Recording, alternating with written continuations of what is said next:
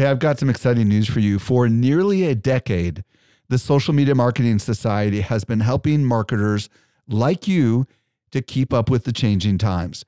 This is our private community just for marketers, and the doors are open right now. When you join, you get access to ongoing training and become part of a welcoming community of marketers who are just like you. Learn more at smmarketingsociety.com. Again, smmarketingsociety.com. Welcome to the Social Media Marketing Talk Show, your guide to the ever-changing world of social media. On today's show, YouTube is going all in on podcasts in a way that I can't even believe. Also, updates to YouTube Shorts that can make a big difference in your views, and a section of YouTube that I think most of us as marketers are underutilizing, but YouTube has been adding new things to it lately. And I think this is something we should all be considering adding to our marketing mix if we aren't. It's all about YouTube today. My name is Jerry Potter. Yes, it rhymes with the boy wizard, host of the Social Media Marketing Talk Show, a production of Social Media Examiner. We break down the latest social media news and what it means for marketers like you. I was recently at Social Media Marketing World, and I had a chance to connect with some of our best customers.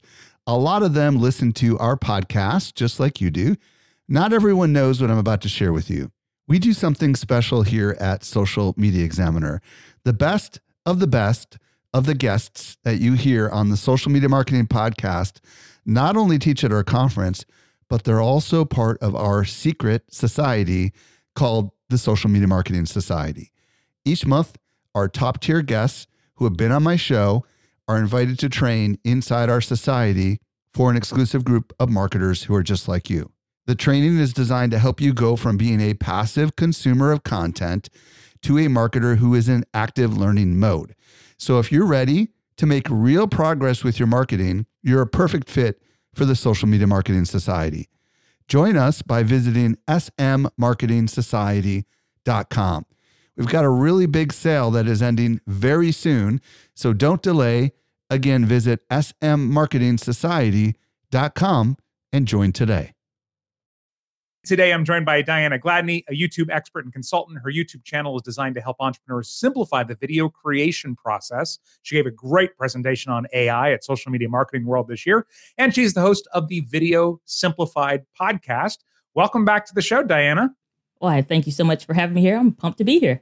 So this is a lot of exciting, interesting stuff, but let's start with YouTube all of a sudden has a new CEO, and he came out, and anytime the captain of the ship changes, it's like, okay, what's going to happen here? So you looked into him and everything that he said so far. So what are some of the things that you've seen in terms of the future of YouTube, according to him? Yeah. I think Neil's getting it off a little bit easy, picking up from where Susan left off. But he comes in at a very interesting time where YouTube is no longer only focused on like the ad side of things and promoting that only. It's more creator-centric and focused. And that's where he's saying he's putting a lot of attention on the platform becoming more conducive to that kind of environment. So it's some things he talked about specifically around AI.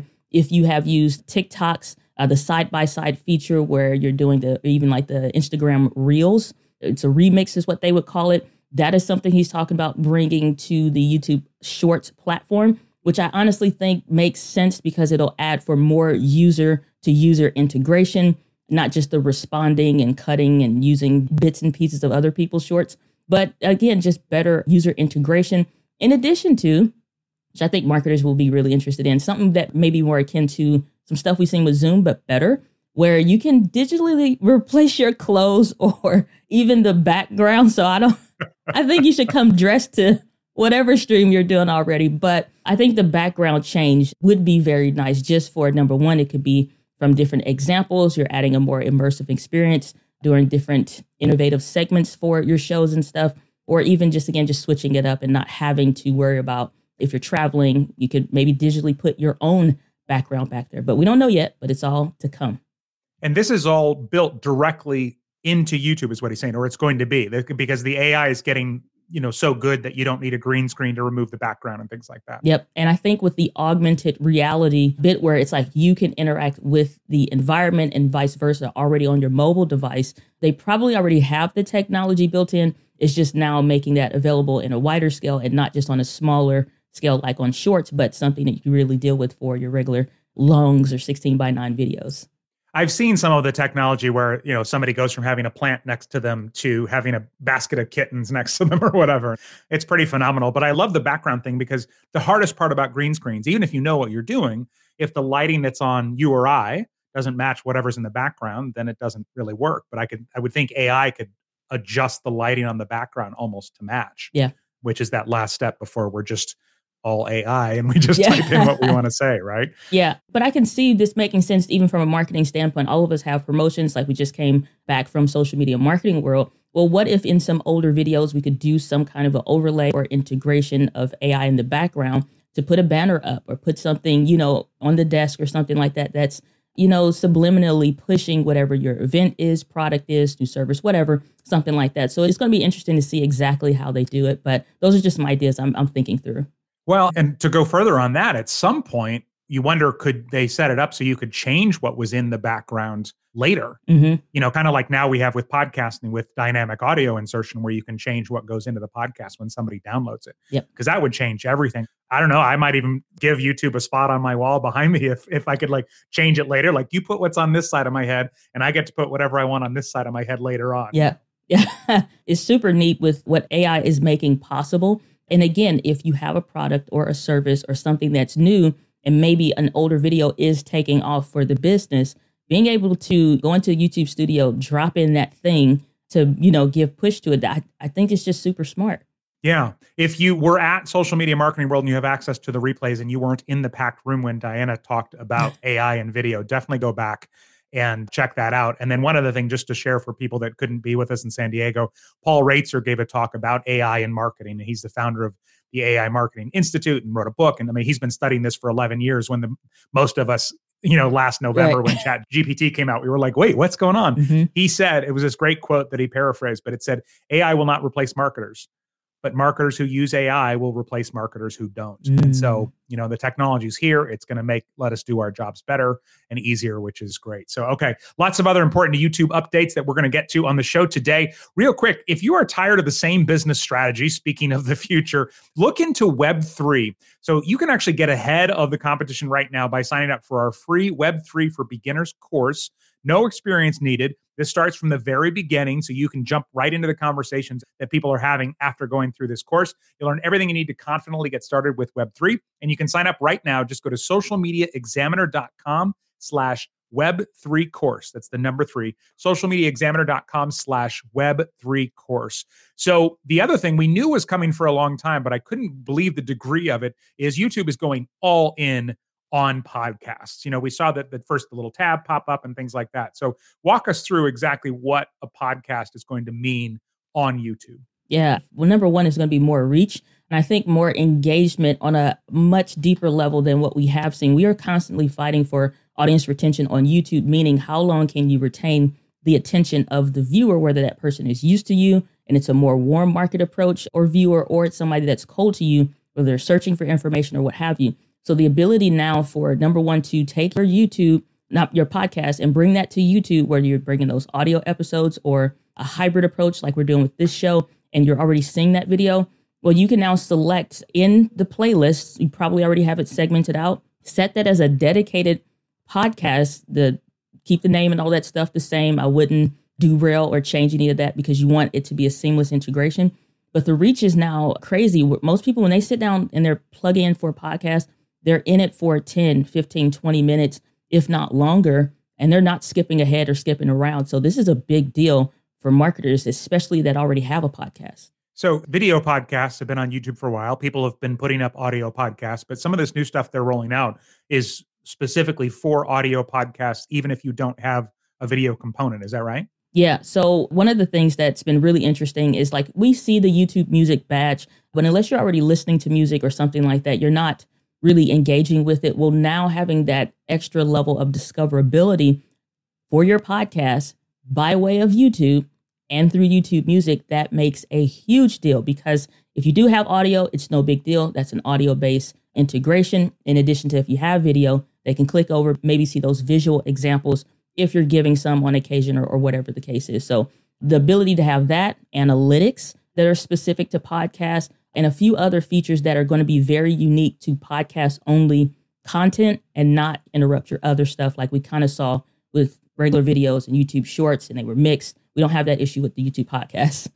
Yeah. So if I was to start a podcast, I've got a YouTube channel. If I was to start a podcast, if it was the same topic on a different channel, what I'm wondering about, you talked about retention and watch time and completion rates and all that stuff, which we're all looking for. And so if somebody's YouTube channel is already doing well, and they start putting up 45-minute podcast episodes, we don't know this officially, but do you feel like that could hurt the reach of their original video channel that's already doing well? Yes and no. One, what is the kind of podcast? And then what is the context of that podcast? Most of us are somewhere in the same vein of what we're doing in a podcast, what we're talking about. But at the same time, these are longer form pieces of content. If most of my videos are 5 to 7 minute videos, or they're occasionally 7, 6, 7, 8, 9, 10, 11, 12 minutes, that's very digestible compared to, and it's a very different expectation from a viewer perspective when I click and I'm used to seeing this kind of stuff. And then all of a sudden, it may be hardly no transitions, no B-roll, no music. It's not as engaging.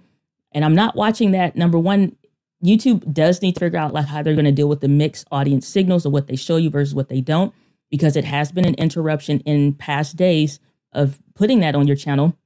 And it's deflating as a creator and as a marketer for what you're doing for your business. You're like, is it even worth it for us to do a video version of the podcast? I suggest personally, if you do a live stream, try it out that way as a way to introduce it, because live and video podcasts are along the same veins of content. People are used to, sitting back for the long haul, and they're giving you that time. So maybe consider doing an episode live or a premiere, maybe test it in that kind of a way. If you're not seeing what you want to see with it, I would honestly recommend it's not always recommended, but try it on a different channel. So that way it's not interrupting the flow, the engagement, how much people are finding your regular content, because podcast is going to have its own reach and analytics. You just don't want to be confusing and frustrating the audience. I think that's the biggest thing to understand about your demographic and the type of content they're putting out. What is really going to piss them off? What's going to frustrate the viewer? Because that disrupts the rest of all the analytics you may pay attention to more than anything else. And that was kind of, I'm thinking like I own this ice cream shop, and then all of a sudden in the corner, selling something else or whatever it might be. Now, obviously, you wouldn't put a podcast about a totally different topic on the same channel, but that's a good argument to start a new one. Plus, then what's happening. Are you getting discovered by new people and all of that? Another piece of this that I think is going to be really interesting is, since YouTube is leaning in this way, this is going to be an opportunity for marketers to buy audio-only ads. And I know video is the thing, but there's something about audio, and I say this as a former radio personality, so you can call me biased, but there's an intimacy, just like with podcasts, when people listen in their headphones or in their car by themselves, there's an intimacy that video, I don't think, ever fully achieves. And so it'll be interesting to see. And, you can buy ads, obviously, on Spotify and Pandora and things like that, but I see YouTube really opening that up to the mainstream for marketers as they move forward with this. For sure. And again, the viewer frustration level, if it is such a thing, when somebody's watching something, like if, again, social media market, let's say you're doing how to build a Facebook page, build an ad, they're walking through this process with you. They're taking notes. Their thought process of how they're engaging with this video, this content, is very different than if I'm listening to, could be the same kind of information. Yeah. But if they hear us, like, we're going to get to it right after we talk about our new event coming up, Social Media Marketing World 24, you got to be there. And then we roll the audio ad for it. They're not frustrated that pause is there, because there's an expectation that I might hear it. And even if I do, they're not as much skipping that as they would for a video. They'll leave even a nasty comment like, I'm sick of all these ads, or everything is a promoted video. I just want to learn this. Audio ads is a super smart way. I think if you're going to do it, I think that will be something that everybody needs to start leveraging, even to push your own stuff. Yeah, I love that. All right, let's talk about YouTube Shorts. Lots of updates to Shorts. And, you and I have really gotten to explore Shorts from earlier in this conversation. You mentioned when Shorts was this weird thing on the side of channels and we didn't know what it was happening. So what are some of these new updates that are going to help us get more views on our YouTube Shorts? Yeah, Shorts has come a long way. Yeah, exactly. So the one thing that I really love is the ability to reply to comments from, whether it's regular video or from a short, as a short. So you hit the button and now you're able to have that reply, probably add in any features and stuff of the app that you can. I like that ability a really lot. And then the thumbnail selection for shorts on iOS. I had a situation where I uploaded a short, and for the frame that it auto selected, because they took that feature away on desktop for a while, where you can't select your thumbnail for your YouTube short. And so it picked the whole complete white frame. There's no text, no face, no nothing. That was the thumbnail. It tanked. I might as well just deleted it because it did nothing. But so now you can select your thumbnail on iOS. Of course, that'll probably come out to Android at some point. I did it today, and I'm super grateful. So where do the thumbnails show up? Because obviously if I go to somebody's channel, I see the thumbnails. But if I'm just browsing shorts, you never see the thumbnail, right? Right. I think that's the biggest thing. And I think for YouTube, that's very different than any other platform.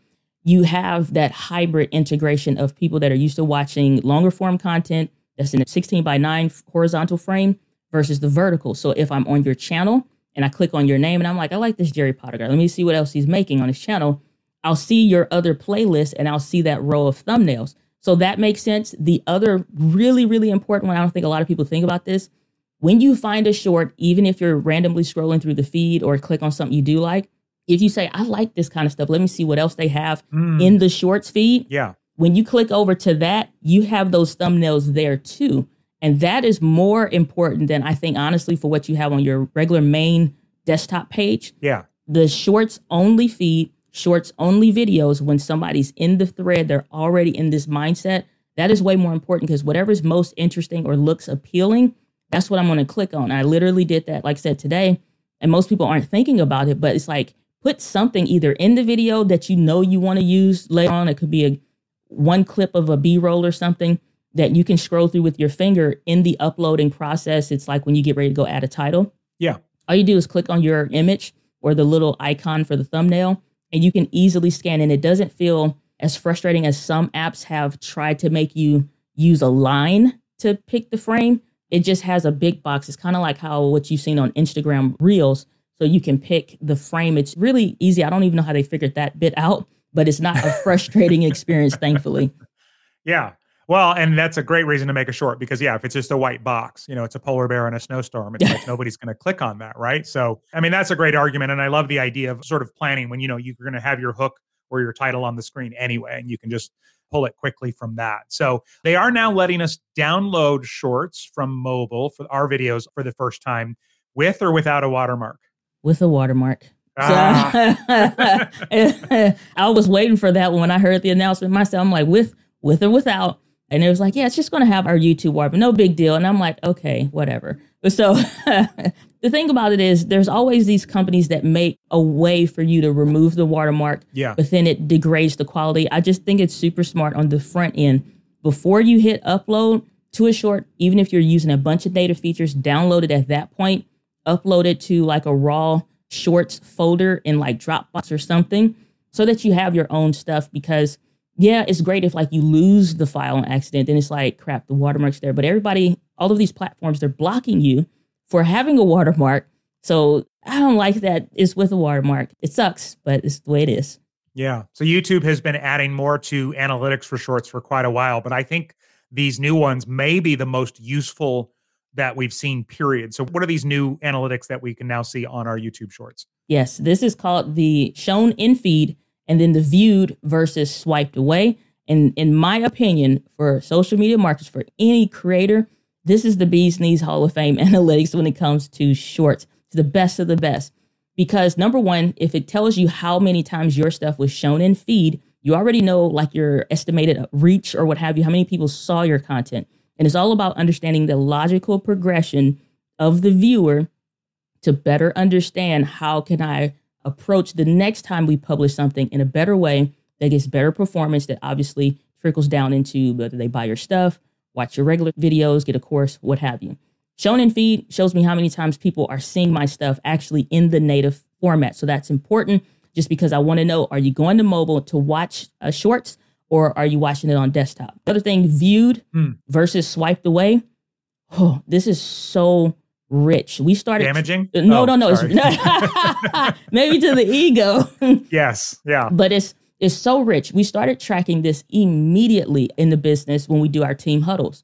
And we track for the videos that we upload, each individual short, when somebody chooses a viewed versus a swiped away, I'm looking at what now for that audience retention or, about how much they watch the video. If it's like 4 to 5 seconds, what did we do within those first 4 to 5 seconds that were so disinteresting? They were just like, no, I'm not worth it, because it's a half of a second of a thought to like, either I'm going to stay or I'm going to go. Yeah. So we started changing how we front load that to completely take away the intros, completely take away sometimes redundant style questions or something, lead with the most important part of the thing, and then that be the determining factor of whether or not they want to keep watching. Instantly, we saw a dramatic change from sometimes you may have 50 to 60% of the view that people have to now we're getting them in that loop factor, like I call it, which is get to the end and they want to watch it again.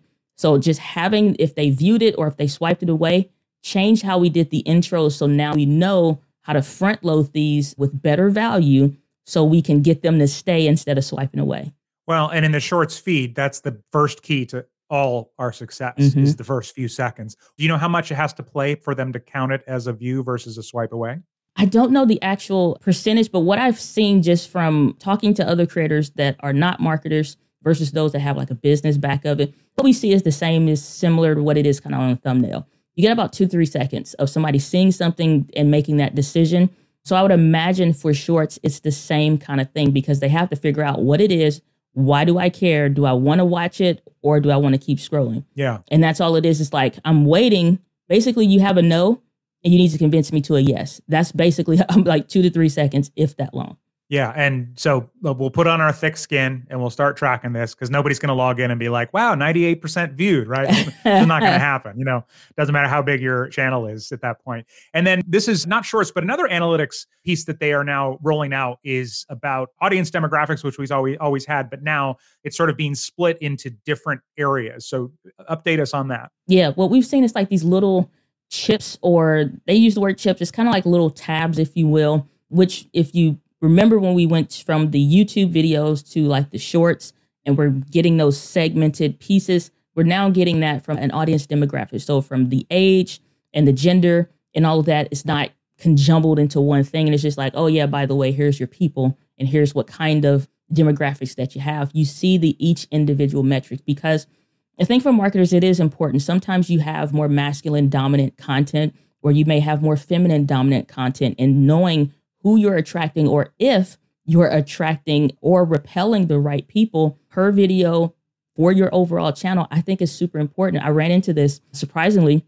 early on. I thought I was speaking to more women and found out 98, 99% were men. Wow. That's not a small percentage. No, I'm like, all righty then. We don't have to use such gentle language. I can just give it to you black coffee straight. I think it's very important. We just see like, well, what did I say? What did I do that made people click off? Sometimes it's not resonating with who you're talking to. So having a better picture and a much clearer picture from an analytics standpoint of who you're engaging with and who you're communicating and watching your stuff, super valuable.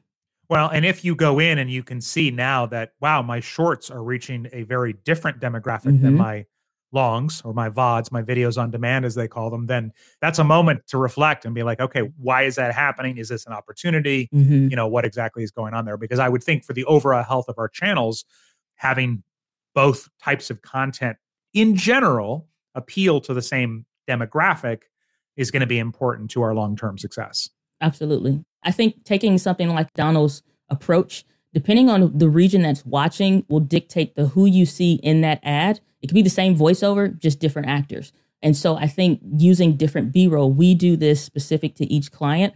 And I'm like, you need to take that kind of B-roll out there. Everybody holding hands looks cute online, but to the person watching, it's very disingenuous because they feel like you just making those hands where everybody's shaking everybody's hands. It looks weird. Talk to who you're actually talking to, represent who you're actually representing.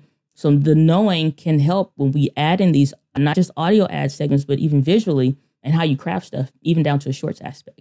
I'm excited to jump into this part of YouTube that I think is highly underutilized. And now YouTube is giving us signals that that's definitely true in a second.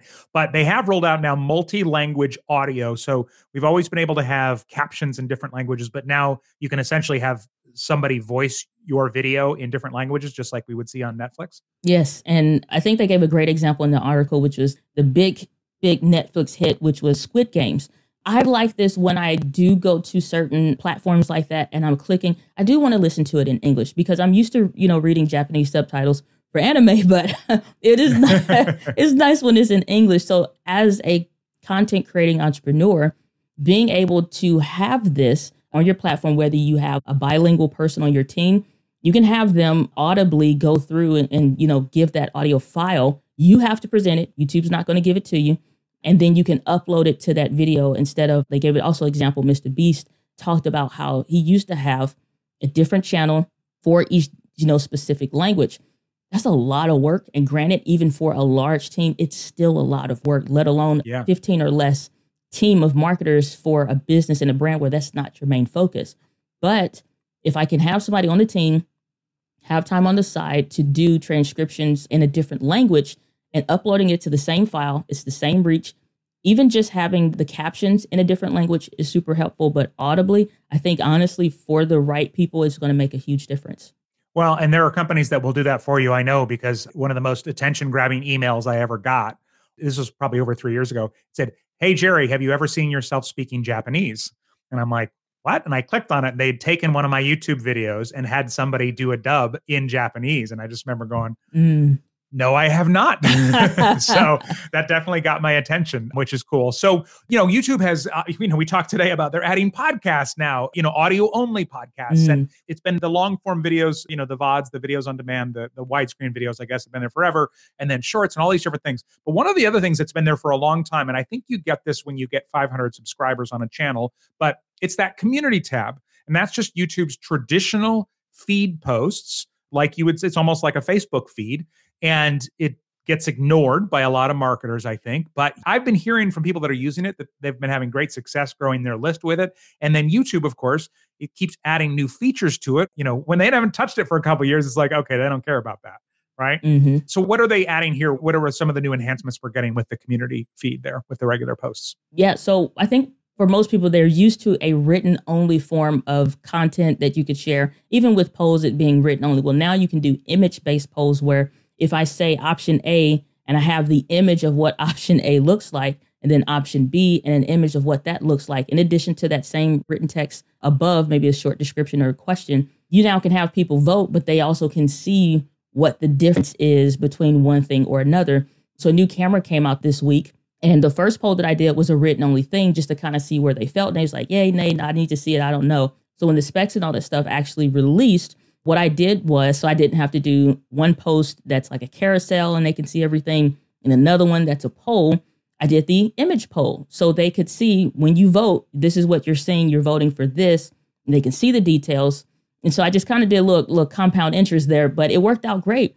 And so reach is in the community feed. Reach works so much better when the same way you post something, if they engage with it, YouTube, whether it's on the main page or whether it's on the app, they will show them, even if you haven't watched their video more recently, they will show them that community post tab. And I don't think a lot of marketers look at it that way. They just assume if you're already subscribed, then you'll see my stuff. That's not so. Even if somebody is not subscribed to your channel and your content, but they're interested in the kind of content that you create, they will show you those different type posts. So having an image poll is a great, easy, and fast way to get engagement. Now, YouTube is like, if you like this, you engage with this, would you watch their stuff? Just pay attention to how that trickles down from the viewer perspective. It's a super easy way to start bringing in new and returning users. Well, there's no doubt. If anywhere they engage on your channel, that increases the chances that one of your shorts, assuming it matches the topic, is going to come up in their shorts feed. And it increases the chances that one of your videos on demand is going to come up when they do a search. Yeah, which is fantastic. And then the other signal that we're seeing right now from YouTube is they are expanding the analytics specifically for feed posts, for that community feed. So you can see when it comes to people engaging with stuff, you can see which post did the best from your community tab, which ones got the most engagement, and not just from like a like or a dislike or whatever, but actually which one were people engaging with the most. So you can say, well, they really like this, or this seems like an easy thing, instead of like a blog post in the community tab. It's like, this is an easy way to get their opinion on something, engage with them, talk to them, even if you couldn't post that day or something goes awry. Yeah, I love it. All right. YouTube is removing those annoying ads that show up on top of our videos. That is going to be going away on April 6th, which seems crazy because it seems like they've been there for 15 years or whatever it might be. And then a big update to the profanity policy that came out this week. And my channel is about as G as you can get. So I kind of barely looked at this, but once I started to some other people and to you, and I mean, this is a big deal for certain marketers and certain creators. Yeah. And I think Gary Vaynerchuk is a great example of this. Now, he's in since years altered what he puts out on certain platforms like LinkedIn, for example. It's a cleaner form of a video, but on YouTube, sometimes it's a no holds bar. And here's the other aspect that I don't think YouTube paid attention to. If within the first 15 seconds, which is what happened here, you have profanity, your video could be demonetized where they're not running ads because it's considered not ad friendly.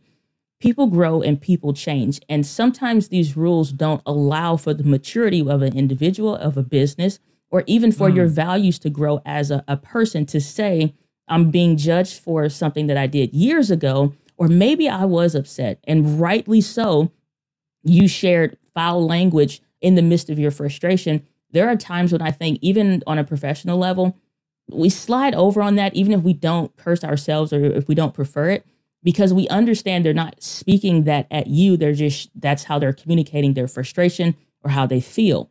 So to say in a video, I could see, moving forward, be careful of what you say or, cautious of what your guests say, or just let them know like, hey, we keep it E for everyone, like in the video game space over here. But to say that on old videos and old videos that may be doing well, I disagree with that highly. Just so we understand what it means, though, essentially is it used to be if you had anything in your video, then it was considered profane. But now, if it's not in the title and it's not in the first, the description, and it's not in the first 15 seconds, I think you said, then it's sort of a different level. Because again, the right person isn't going to watch a 45-minute.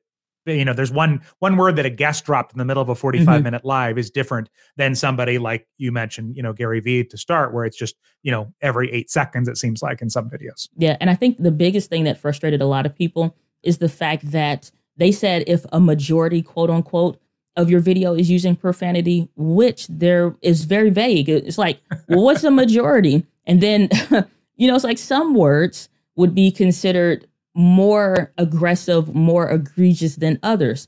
Well, what's the bar? It's a pretty long dictionary when it comes to foul language. So how far are we going with this? So I think the fact that they're revisiting it, they are listening to this feedback, and they are making adjustments to it, I think is fair. I think what will be more appropriate, honestly, the same way we now had to have, if you're including any kind of paid promotional stuff, you kind of have that translucent thing there. Something that's similar to a badge is like, hey, there's quite a bit of profanity here. So if that, offends you, then so be it. Or even just like a little banner, like when we had the COVID-19 issues more heavily in 2020, you see a little banner, this person's talking about it. So just be aware. I think that is a better approach, and let each individual decide. You already have to be a certain age requirement to watch certain content anyway on the platform. None of us have ears that have never heard of foul language before. All of us have. Some of us have said it. Some of us speak it like it's a whole other language. But I think for those that choose to or not choose to use it or, allow it, just put a little banner or something, something we could click on, I think is a better approach.